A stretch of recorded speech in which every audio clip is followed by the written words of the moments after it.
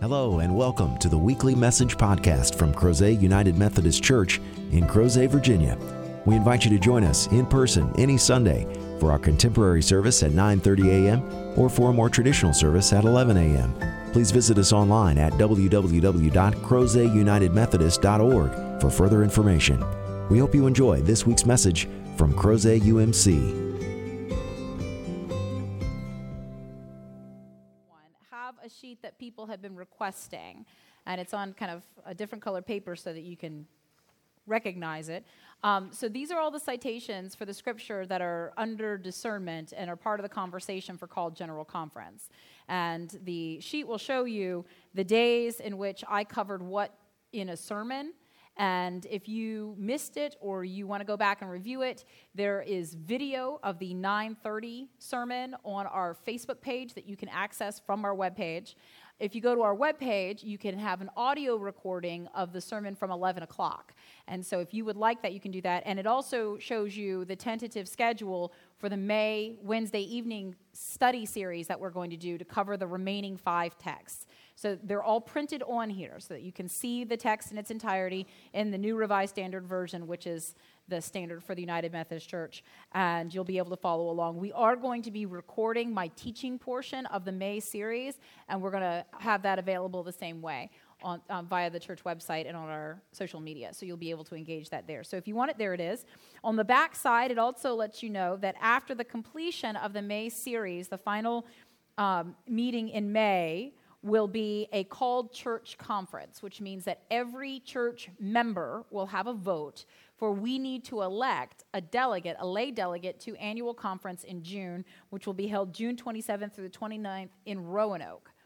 So this is kind of the first opportunity that the Virginia Annual Conference and our local churches will have to pass any measure, to pass a resolution or a response to what happens at Called General Conference and anything that comes out of General Conference.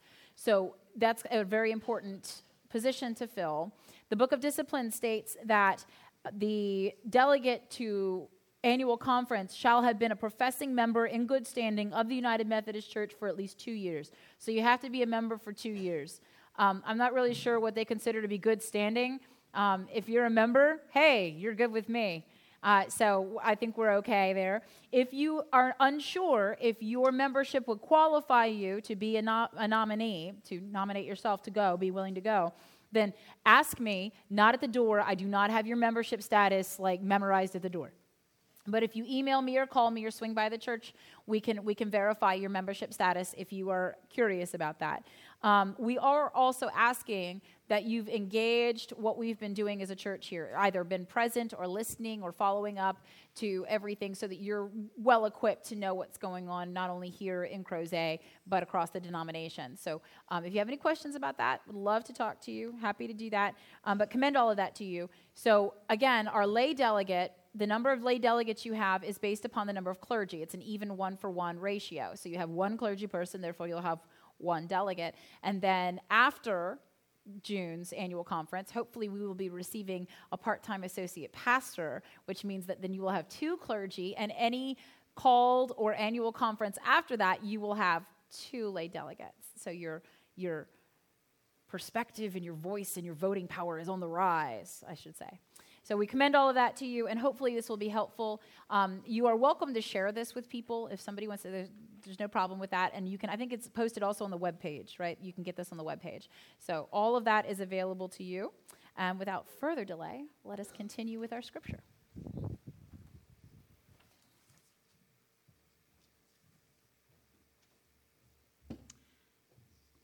Please join in the prayer for illumination.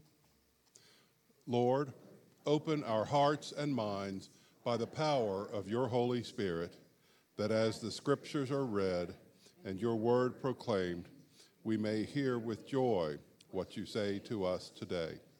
Amen. Our first reading today is from Psalm 46.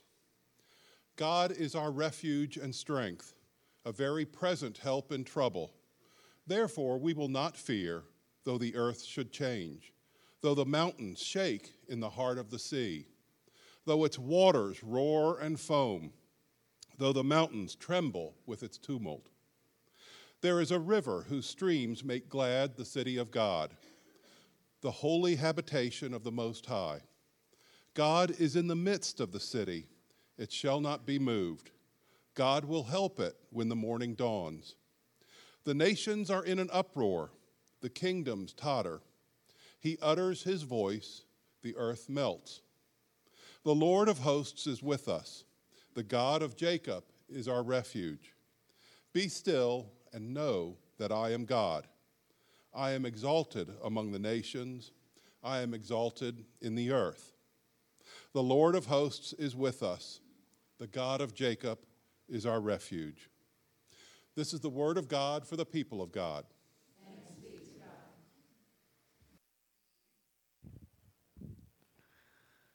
Our second scripture reading comes from the letter to the Roman church by the Apostle Paul, chapter 15, verses 13 through 16. May the God of hope fill you with all joy and peace in believing, so that you may abound in hope by the power of the Holy Spirit. I myself feel confident about you, my brothers and sisters, that you yourselves are full of goodness, filled with all knowledge, and able to instruct one another.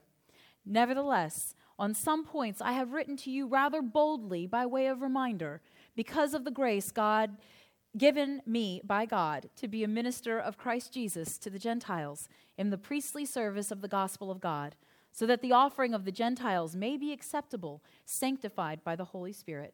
This is the word of God for the people of God. Amen. So we have been going through a rather difficult sermon series, and today is clearly a departure for that. And thank you to all of you who have been on this. It's been difficult to plan and prepare for. It's probably been very difficult to hear, and I guarantee you there were some Sundays where it was difficult to preach. But we are now moving into a place where we have been equipped, and now we are being empowered through the ministry of the word to take our rightful place in prayer and in hope. One of the beautiful things about the text today is Paul's emphasis on hope. And when you recognize the context under which he wrote the words that I just read to you, you will realize just how profound his belief and his hope is. Because the Roman letter was the last letter that Paul wrote, or in some cases dictated. These are his last words. He is a prisoner in Rome. He knows that he will not leave Rome alive, that they are going to condemn him to death, that he will be martyred for his faith. And yet, knowing that, this is the second to last chapter in this letter. Some of his final words are about hope. He is letting not only the Roman church, but all of his churches know, all Christians, that the greatest thing that we have is hope. And we have it because of God's love.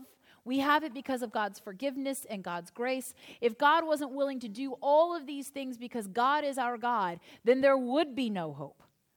We can rest in knowing that at the end of the day, no matter how dark and dreary, no matter how dire the circumstances, how depressed we may feel, how full of fear and anxiety we are, that at the end of the day, we can still have hope because of our God. And Paul is able to preach this, able to teach it, able to write it and speak it and convey it because it is true. He believes it with every fiber of his being. You don't mince words when you know that they are your last. You convey what is truly important to you. And despite all of the times where he says he rather boldly instructed his people, all the times where he wrote to them, and in some cases he was a little harsh, he recognizes this, Some of us as ministers of the word get a little fiery. Happens upon occasion. Paul's been known. And so here, though, he is just so focused on edifying and encouraging and equipping them with the promise of hope. And the scriptures are full of occasions when God's people were scared. They were frightened. They didn't know what to do. And then God's word comes upon them for hope so that they can tether themselves to this. That is why United Methodist churches all over Virginia, all over the world, have crosses, because they are a sign of our hope. We lift our eyes to the hills, for there our help comes. And if we simply look down here and we don't focus on the cross, then we get so tied up with the emotions that other people are feeling. Their anxiety becomes our anxiety. Our fear becomes theirs. We have all this transference of negative emotion and energy. And when we focus on the cross, when we meditate on it, we can rest, for it is a living, breathing reminder that God did not forsake us, that God remains ever present with us. Notice Jesus isn't on the cross because Jesus is with us. Jesus did not stay on the cross or in the tomb. Jesus rose from the dead so that he might remain with us in a new and powerful way. And in this we hope. So as we are working toward Called General Conference, which, as I said, is going to start on Saturday. I'm flying out on Friday. I try to keep myself busy. I'm one of those people where if I don't keep myself busy, then I get to be just an even bigger hot mess than I am on a normal day. So about 2 weeks ago, I started packing. I'm all packed. And then last week, I spent a lot of my time kind of going back over my checklist and adding to it. And I thought, after all day at Call General Conference, I might be like really upset and I might need to calm down. And so I went and bought a travel candle that has lavender in it, so I can just be like, thank you, Jesus. We're just going to relax over here. We try to make plans. And as we're getting closer, clearly the anxiety is palpable.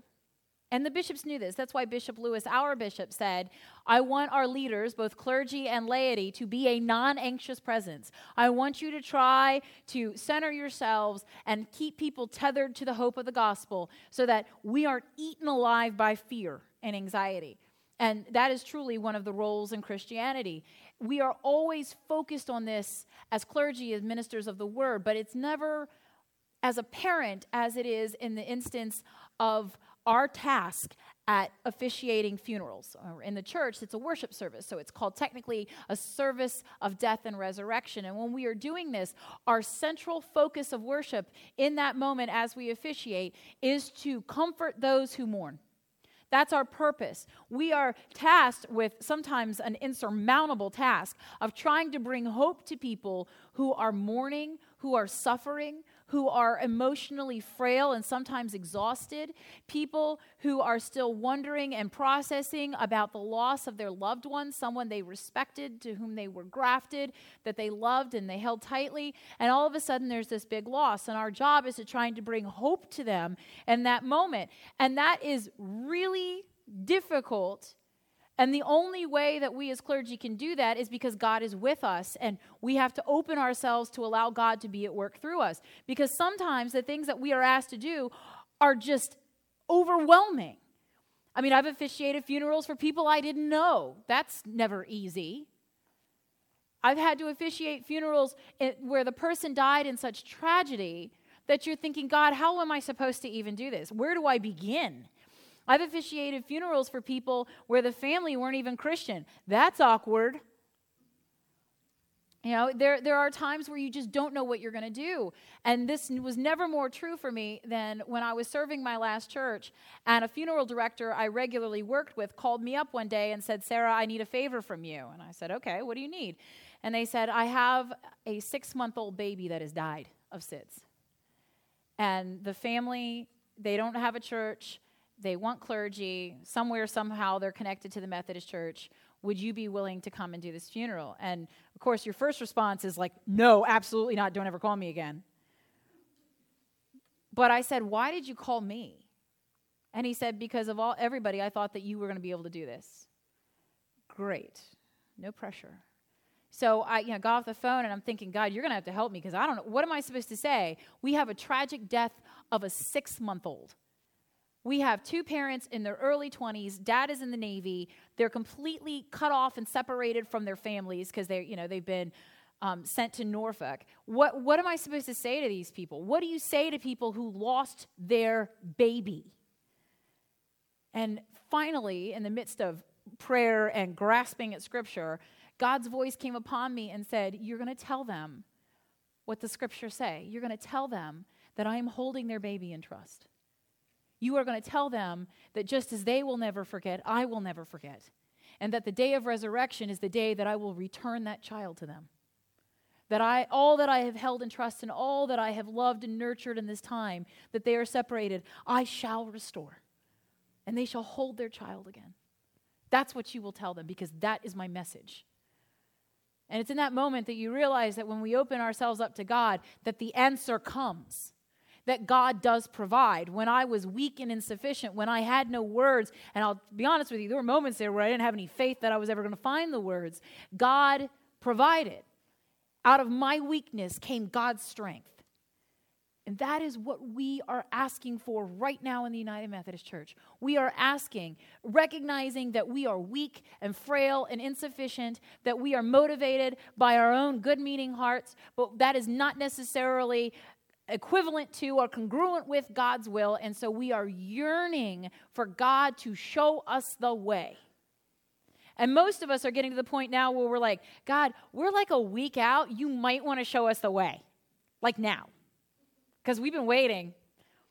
And the thing that's hard about the church is that a lot of us are planners. We're people that kind of want to know what's going on. How many of you have booked a flight to a foreign country and didn't have an idea of where you were going to stay or what kind of currency you were going to need? No. When we're going on a journey, we make some plans. I mean, we may not book up every minute, but we want to have an idea. Here we are going to St. Louis in February, and we're like, I don't know what's going to happen. Let's see. God will show us the way. And a lot of us are wrestling with the human side that goes, I'm starting to not have so much confidence in this. I'm starting to feel anxious. I'm starting to feel concerned. And I'm seeing it in my colleagues. I'm seeing it in the delegates who are striving so hard to ensure that they have a heavy burden on their shoulders. 22 people, 11 clergy and 11 laity are getting ready to represent all of the Virginia Annual Conference and the largest gathering of Methodists in the world.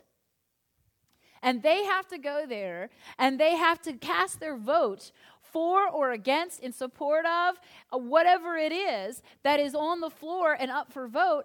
And these poor people then have to come back and are accountable to us. How many of us are busting down the door to have that mantle on our shoulders? But this is the task to which they find themselves, tethered.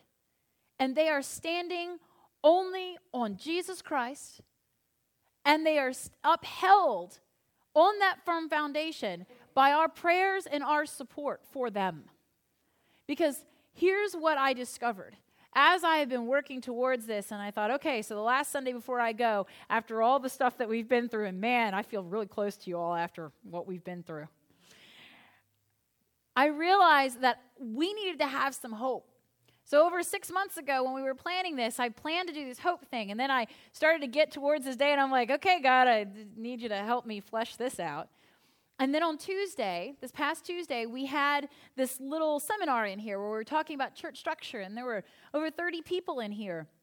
And one of the glorious things happened that always happens, that God manages to do for Christians and for believers throughout history. When we gather together, the Holy Spirit is upon us and it's moving, and you can feel, and we were gathered in here, so we were in some Trinitarian space. And all of a sudden, I had an epiphany. I had this moment of clarity that I would never have if I had not gathered with people. Because I had been going over all this stuff. I mean, I prepped a worksheet. I had been doing all of these things and thinking and trying to be brilliant for you, and I didn't have this thought until we were in the midst of this together, and it occurred to me that what we are looking for is the global church, what we are yearning for and striving for and tearing up everything trying to find, we have found in Virginia.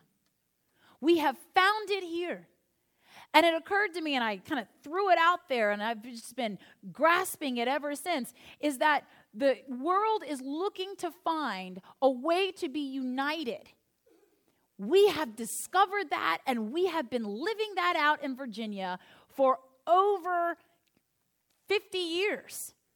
We have discovered this, and long before that, before there was even a United Methodist Church in 1968, Virginia and the Methodist Episcopal Church has been the largest conference of Methodists in the world. And up until 2008, we were the largest. Now we are tied for second place with North Georgia, and a conference in Africa has overtaken both of us. But we are in the top 3 largest conferences in the world. And North Georgia comes from a state that is divided. There's North Georgia and South Georgia. So even Georgia isn't united.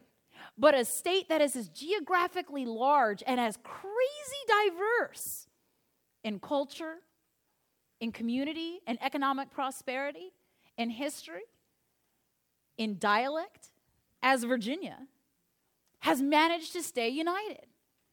And we are not all the same. No one would think to ourselves, let's craft a commonwealth in the United States of America. Let's craft it, and we'll throw in Northern Virginia and Richmond and Crozet and Danville and Roanoke and all of Hampton Roads, and the Eastern Shore for some flavor. And just in case we haven't covered the diversity of the Virginia dialect, let's get Tangier in. No one would say this. And yet here we are. And we don't just exist kind of. I mean, nobody would have ever thought that if you had taken a clergy person born and raised in Northern Virginia who's lived in Williamsburg twice and came from serving a church in Norfolk for 8 years, let's send her to the foothills of Crozet. That sounds awesome. That sounds like a good match. No one would ever have thought that that would happen, that it would work. And it wouldn't work anywhere else except in Virginia, because in Virginia, we know that what binds us together is that we are in this together. And Virginia history shows us this. And the world has consistently looked to Virginia for answers. Even when the colonies decided to revolt and be in rebellion against the British Empire and the monarchy, when they decided to do that, the other colonies were going, wait, we got to find out what Virginia's doing. Where are you going, Virginia? They wanted to know what we thought and how we felt and what we were going to do. They looked to us for guidance and leadership because something has always been special about Virginia. I have lived in Pennsylvania. I have lived in New Jersey, both North and South Jersey. I have lived in New York. And I can tell you, of all the places I have lived, of all the places I have visited, there is nothing like Virginia. And I choose to live here. I choose to be in Virginia because there is something very special about this place. That people that are this different and this diverse can find a way to be united. And that is our message to the global church. And that is what we need to be able to share. That what binds us together, what made it work, this quirky, bizarre pastor who's been all over Virginia, I haven't been to Danville yet. We'll see what my future holds for me. But this quirky pastor shows up here, and let's be honest, if I had shown up today looking like the revival of Motown, or Bay City Rollers, depending on your music taste, if I had shown up looking like that, y'all would have been like, what in the world just happened? What in the world? This is not going to work. And yet, this works. This works because my heart, which has been transformed by Jesus Christ, resonates with your hearts that have been transformed by Jesus Christ. And at the end of the day, we know that together, our work, our ministry, and our mission is about sharing this heart with Crozet in the world. That it will be transplanted all over Virginia. How many of you have been members of another Virginia United Methodist Church before Crozet? How many of you, right? And now you're here. So clearly you're going on to perfection. Well done. But if what you had encountered in another Virginia Methodist church had not resonated, had not made you feel loved or supported or challenged or encouraged, whatever it was that made you commit to them, that keeps you in Methodism, then you wouldn't be here today. And our Methodists here in Crozet will go on to other places. They will go to other places and they will be in other churches, other Methodist churches here in Virginia, because there is something wonderful. They are not all the same. I mean, I have yet to meet one of my colleagues that looks like me. I'm going to give it about a decade. We'll see. And yet, we are all together. We are all very different people. Some of my best friends and colleagues are from Tangier. Some of my best friends and colleagues are from places in Virginia that I had to Google because I didn't even know where they were. And yet, we're all Virginians. We are united. We are Methodists, and we stay together. No other conference in the world is this crazy diverse. None. And yet we have managed decade after decade to not only stay united and together, but to fulfill our purpose, to maintain one of the largest communities of membership Methodists in the world. That's what the conference is looking for. How do we do it? I don't know how you convey that we understand in Virginia that there is something deeper than the way I talk or my perspectives. I mean, you've seen election results. You know that we don't all agree. And yet here we are. You know that Virginia is not of one mind. You know that sometimes you have to have somebody from like the Piedmont translate from Tidewater to the mountainside over here, right? Because we don't all agree. Sometimes we have to come together and figure out how we're going to make this work because it is a bizarre setup here. And yet it works. It works. And people are blessed by it. And people will continue to be blessed by it. The mantle that we as Virginia churches and Virginia clergy and lay people need to lay on the shoulders of our 22 delegates is that they need to go and speak Virginia. They need to go and be upheld by the promise that they are filled with hope, that they are our hope, and that the world, the global church, can find hope in and through our Virginia Annual Conference. That we have figured out something here, and that we understand that at the end of the day, no matter where we stand on any topic, that we are one. And that is what the world needs, to find unity. Jesus said, "You are the body of Christ. You are my body." Not, I'm going to clone myself and everybody's going to have a different perspective. But that we are united in Christ. And if we are willing to send that message, and I told 930 worship that I was going to send the video to all of the delegates, because I'm sure that's what they want right before they go to General Conference. But I will. I'm going to send them this video, and I'm going to let them know that we had a little epiphany out in Crozet, that the greatest thing that we are sending is us in them, that we are sending our beloved Virginia Annual Conference to called General Conference, that we have something here that they need to discern and they need to share so that the world can have hope. Because if you were to come and take a whirlwind tour of Virginia, you would be shocked at how different Virginia is, would you not? I had a friend from Sulphur, Louisiana, that I went to seminary with, and I remember her saying, Virginia is not the South. Virginia is not the South. Like, this Louisiana critiquing Virginia. I said, the capital of the Confederacy was in Virginia. She goes, that's still not the South. Okay. Then she drove home one time, and her car broke down in Danville. And she called me. She goes, I found it. I found the South. It's here. It's in Danville. I was like, yes, it is. Welcome. Right? She didn't see it in Northern Virginia.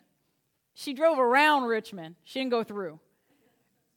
But I promise you that it is glorious just how different we are. We are so amazingly different. We show the fullness of what it is to be a Virginian.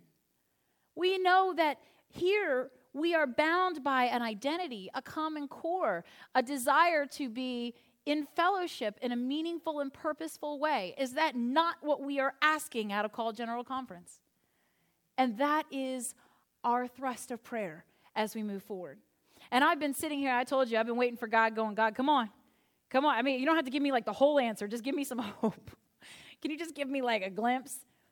And the more that I prepare myself to go, the more I am assured now that I am going not to pay witness and come back, it was a hot mess and we're all just going to cry now. But instead, that I want to go there so that I can come back and testify that just when we thought all hope is lost, just when we thought that we would never have the answer because we have poured so much of ourselves into this. We have put our best and our brightest at work trying to find the way. We have been praying and discerning and dumping in all of our resources and our finances so that we would have a plan. And all of this, and I still don't think we have a plan. But I believe that what I have now, the hope that Paul reminds me of, that even in the face of certain death, Paul had hope. And his hope became the foundation of the greatest religion in the world. His belief has continued to seed denomination after denomination so that Christianity itself is diversity. And the one thing that holds us all together,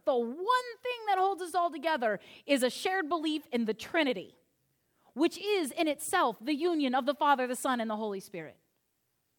And it's irrational, because even if I try to describe for you what the Trinity is, you're going to go, this makes no sense. Because the Father is not the Son, and the Father is not the Holy Spirit, and the Son is not the Father, and the Son is not the Holy Spirit is not the Father, and the Holy Spirit is not the Son, but they're all God, and they're all the same. But they're not the same. Right? Trust me, I have had to do that so much for the Board of Ordained Ministry. It's a holy mystery. It's a holy mystery, but we are committed to it. We are committed as Christians to this. That's why I can stand next to my Catholic brothers and sisters. That's why I can stand next to my Baptist brothers and sisters and my grandfather who was a deacon in the Southern Baptist Church. And at the end of the day, no matter how we felt about sacraments or female ordination or anything else, at the end of the day, it was like, well, we can all pray in the name of the Trinity. Yeah, let's just start there. Let's start there. Amen. And so unity needs to be expressed. It needs to be celebrated. It is our hope. It is our joy. It is joyful to be united with people that we would never pick, that God has cultivated something beautiful. That's why I love it here in Virginia. I love it here because anywhere I go, I'm with family, because we're all Virginians. I mean, it takes them a minute to realize that I'm like that weird cousin, like twice removed. I mean, it takes them some time, trust me. I've told the story before about the time I went to go visit one of my colleagues on the Eastern Shore, and I showed up in a coffee shop, and I'm standing there waiting to order my coffee, which, by the way, is just black coffee. It's not even fancy and frou-frou. I'm standing there ready to get my coffee, and the guy in front of me literally turns around and is now facing me and not the register, and he goes, "Where are you from?" I said, "What are you talking about?" I said, "How do you know I'm not from here?" He goes, "Not with those shoes."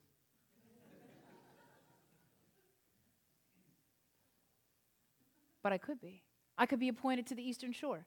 I could be just as married to them as I am to you. Right? Because that's the power of the Methodist Church here in Virginia.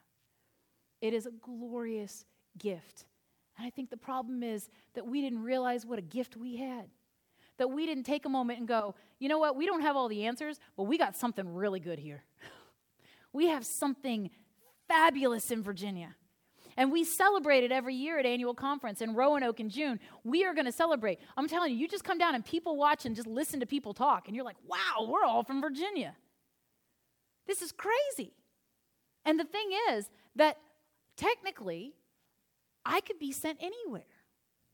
I could be sent to the Eastern Shore. Kind of concerned how that may go. But you never know. I'm sure that they have storage space for my shoes. I could go places, and I could be there. And they would do that same thing. You know, I can still remember my first Sunday here. There were some beloved faces that were looking at me like, what have they sent us? But you know what happened? The more that we were together, the more that you realize that your heart is my heart, that Christ is mine and Christ is yours. And we have walked this path together. And we are going to walk this path together. Because we are United Methodists in the Virginia Annual Conference, and we are the embodiment of that in Crozet, and nothing is going to stop us from doing that. No decision, no vote, no nothing is going to stop us from being the body of Christ here in Crozet.